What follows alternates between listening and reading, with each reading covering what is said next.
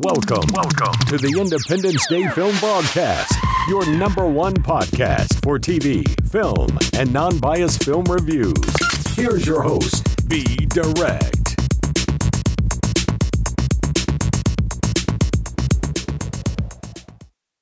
It's another edition of the Independence Day Film Podcast. This is your boy Be Direct, and we got a great show for you today. Today we're going to be discussing the Netflix movie Roxanne Roxanne. Also, in our final take, we're going to be discussing Ready Player One, the new hit movie from Steven Spielberg. If you haven't seen either of these movies, I advise you to go see them. They are really good movies. But before we dive into our takes, let's get into some tracking shots. It's another edition of Tracking Shots. Today we are tracking Ready Player One, which easily won the Easter weekend, bringing in a haul of approximately $53.2 million after 4 days, and it opened one day early on Thursday. So congrats to Ready Player One. Congrats to Steven Spielberg. This is his biggest opening since 2008, and this movie is amazing. Everybody should see this movie not once, but twice. I really love this movie. So congrats to Steven Spielberg. Also, what we're tracking today, April 3rd, 2018, Tracy Morgan's The Last OG premieres tonight on TBS, 10:30 Eastern, 9:30 Pacific time. Congrats to Tracy Morgan on his new show. He is finally back in television after that horrendous accident. We look forward to seeing Tracy Morgan in this new TV comedy. It also co-stars Tiffany Haddish, so I'm pretty sure it will be tremendously funny. So please tune in tonight, 9:30 Pacific time, 10:30 Eastern, The Last OG. Now let's dive into our first movie review. The Final Print Film Review, where all reviews are non-biased. The first movie we're going to discuss today is Roxanne Roxanne, the Netflix movie that is a biopic based on Roxanne Shante, the first female MC, battle rapper, whatever you want to call it, hip-hop's first female rapper. At the age of 14, Roxanne Shante defends herself from the dangers of the Queensbridge projects in New York City and also helps provide for her family as she hustles to become one of the most feared MCs in the projects. Here's my take on the movie. The movie was a really good movie. I just felt like a lot of things were left out. I felt like they didn't hype up her character enough, especially as the first female MC. I mean, I feel we got a glimpse of to how her life was. And I also understand it wasn't just a movie about her rapping, about her being an MC in the projects of Queensbridge. Also, I think that a lot of the, how can I put this? A lot of the drama in the movie fell flat. A lot of the acting fell flat. Not necessarily the lead actor. I felt like a lot of the positions that she was put in didn't really coincide with the actual moment of the film, which made some of the performances look flat. I think that it could have been directed a little bit better. Not that it was a bad directing movie from the director. I just felt like it didn't give me that wow factor when it came to Roxanne Shante, especially because she was a legend. I felt that she deserved more when it came to her movie, especially being one of the first female MCs. And I felt like the story, we got some glimpses of the story we didn't know, but it didn't really like grab me. I mean, like the beatings, yeah, I understand it. Like, I get the message she was trying to portray, but the story didn't connect with her MC career. I mean, I thought that it could have been a much better job, and it could have been right in your gut if it was just performed a little bit better. And I think all the actors was great. Like, for instance, Marsha Ali and Nia Long, they absolutely killed it. Also, Shantae Adams, I mean, she did an amazing job. I felt her character. It just seemed like she was put in positions to where at a point of the movie that her character didn't carry the scene that they were trying to portray. And I knew it could have been directed a little bit better. Now, as a whole of the movie was a good movie. It was beyond a watchable movie. It wasn't a bad movie. I mean, you understood the message that was trying to be portrayed, which is the only thing that you want in a movie. But I feel like it was lacking in some departments when I knew it could have been a much better movie.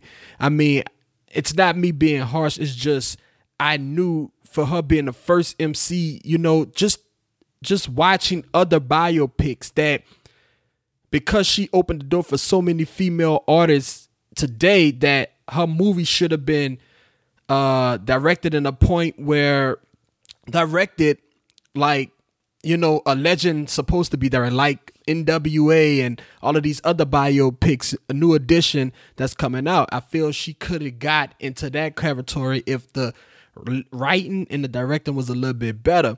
Now, like I said, the movie does works. It is an enjoyable movie. It is a movie you can watch. But I think that it deserved a little bit better from the writer and director, which is the same person who directed it. And he did a great job. He did a fantastic job. I mean, and like I always say, we don't know the situation that he was working with, the budget that he was working with. We don't know what had to be in a movie, if he had people breathing down his neck, which usually happens when you're directing a film. The thing is, I just felt like she deserved an even more intense movie, you know, and the crowd scenes when she was rocking the mic should have been better. Like, it should have been tremendously better. You know, parties in the 90s and in the 80s were so intense, you know, that the crowds were much, much, much bigger in the club, you know, especially at the height of the hip hop scene, you know. So that's my take on the movie. I think the movie is a great movie. I think the movie sends a great message in regards to domestic violence. But I think that overall, the movie could have been better. It is a good movie. It is a movie everybody should watch. I mean, I watched the movie twice, you know, just to make sure. I'm glad they incorporated Nas into the movie, which is a nice little nugget, being that she influenced Nas. I thought that was amazing. But I think that she deserved a better movie. I think that she's obviously happy with the movie. I mean, the performances was great from the actors. It just need a little bit more oomph for me to be like, wow, you know, a lot of the things fell flat, but all in all, it's a great movie. Shout out to Roxanne Roxanne. Shout out to everybody that's involved. Marsha Ali, Nia Long, Shantae Adams. You guys did a fantastic job, especially Nia Long. Nia Long brought it in this movie. So shout out to Roxanne Shantae again, man. This is a nice movie, man. I'm glad you finally got your story told. I'm glad this is a movie that you believed in, and I can see why the world needs to see this. So if you haven't seen it already, it's on Netflix, Roxanne. So please go check it out, ladies and gentlemen. You guys will be entertained, and we'll be right back after this commercial break. We'll be right back after this exciting new movie trailer. This is the Oasis. The challenge is to find 3 keys. The first to finish gets complete control of the Oasis. What would you do if you won? Save the Oasis. Who is Parzival and how is he winning? I just figured it out. All right. What's going on? Just practice in my Mario Kart. What do you think? Oh, joy. You really think I'm gonna win? Are you willing to fight? Ready Player One, rated PG-13. Experience it in IMAX tomorrow. That was the Ready Player One movie trailer. If you haven't got your tickets, please go get your tickets. It's a phenomenal movie. Everybody should see this movie. Like I said, it's not a movie you'll want to see once. It's a movie you'll want to see twice. This commercial is a good segue for our next final film review, which we are also going to be discussing Ready Player One. So let's dive into our last review and discuss Ready Player One in more detail. The Final Print Film Review, where all reviews are non-biased. We're finally here to discuss Ready Player One. I know a lot of you been waiting on this. I know a lot of you haven't seen the movie, so I'm going to try not to give too many spoilers away. but you have to see this movie. Steven Spielberg proved that he can still do blockbuster movies. He proved that he can still put asses in seats and get people excited about a movie that's, I would say, is groundbreaking, being that it's a phenomenal story that incorporates a virtual reality video game as well as it did a game period. And it drops so many childhood moments from Godzilla, The Shining, so many other little nuggets that's in this movie to where you really have to be a fan of the 80s and 90s to actually watch this movie, to actually get the humor that's in this movie. It's probably the most well put together marriage of a story that incorporates the present and the past together that I've seen in a long time. It is absolutely phenomenal. Steven Spielberg, I mean, he just does this often.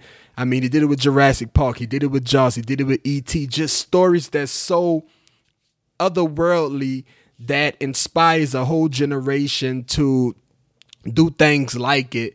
That's what he usually does. And this movie, from script, actors, everything, is phenomenal. I mean, it is a phenomenal story. Like, every moment, like, I just can't put it into words, just for the simple fact that for the longest, video games that were turned into movies and that were put on screen just really wasn't great movies. But this movie that was an adaptation from a book that was so well written and so well directed is just phenomenal. Now, I'm going to be honest with you. It didn't have a high score on Rotten Tomatoes, but a lot of the fans loved it. You know, Robert Rodriguez loved it. He said it's a movie you got to see once or twice, echoing the sentiment that I said. I mean, it is just a really good movie, and I'm going to see it more than once. I only seen it once at this point, but I will be going to see it again because it's so good that I felt like I missed a lot of the movie. You know, that first time around, you're just a fan. That second time, you're looking for little nuggets and clues, and you're really confirming how good the movie actually was. And sometimes it actually even get better because you miss so much. So this movie was so good, and there were so many key moments in this movie. I almost felt like Steven Spielberg was directing this movie through some of his past experience, which he usually does. I'm going to give this movie a B+. It is just a really good watch, man. And I found it that a lot of the younger generation didn't really get the jokes. I mean, a lot of people didn't see The Shining. A lot of fans don't know who Stanley Kubrick is. You got to be a real movie lover, a movie goer to know who these people are. So a lot of the jokes went over some of the younger generation head, but a lot of the adults was laughing because they understood what was put on screen and how they married, you know, present and past together. So it forces you to do your homework as a younger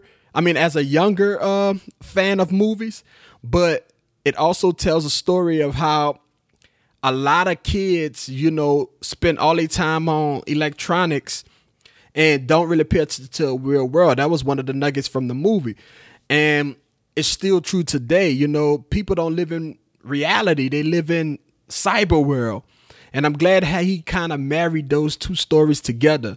You really need to see this movie. You know, I really don't want to get too many spoilers because I done told you pretty much a small synopsis of what the movie is actually about. But if you haven't seen this movie, I advise you to take your children. I advise you to take your father, your grandmother, or your granddad, because they'll probably get the movie better than you because you're younger, and they probably understand where a lot of these movies came from. The reference, the Back to the Future reference, that's another one, you know, and I'm not gonna give no more, but I'm just so excited about the movie, and I'm so glad Steven Spielberg put all these critics to bed. I mean, the movie really, really, really works, and everybody should go see this movie. Like I said, it's not a movie you'll want to see once. It's a movie you'll want to see twice. So shout out to Steven Spielberg. Shout out to Olivia Cook, who I'm a fan of because she's great in Bates Motel. Shout out to everybody that's in this film. It was a great film. And I'm glad you guys made the movie, and I'm glad everybody is excited to go see it. So Ready Player One is in theaters. Get your tickets now, and we'll be back after this commercial break. We'll be right back after this exciting new movie trailer. We thought our parents ended the war. But now, it's our turn to fight. Y'all remember me? They've evolved. And they could wipe out all life. Well, he's pretty big. You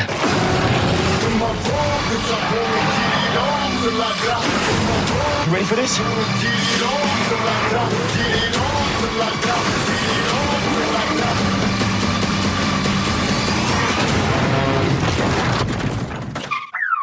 Plan B. Always a plan B.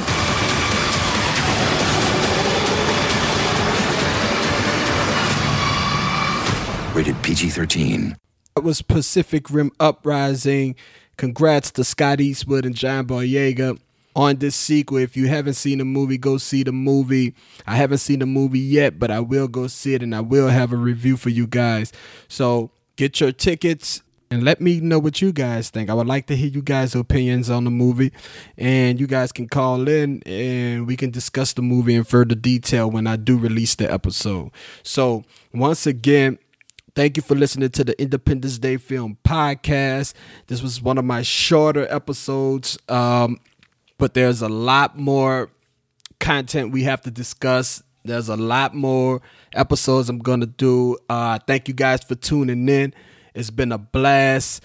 God bless you guys. And thank you for tuning into the Independence Day Film Podcast. This is your boy B Direct, and we're out. Thanks for listening to the Independence Day Film Podcast.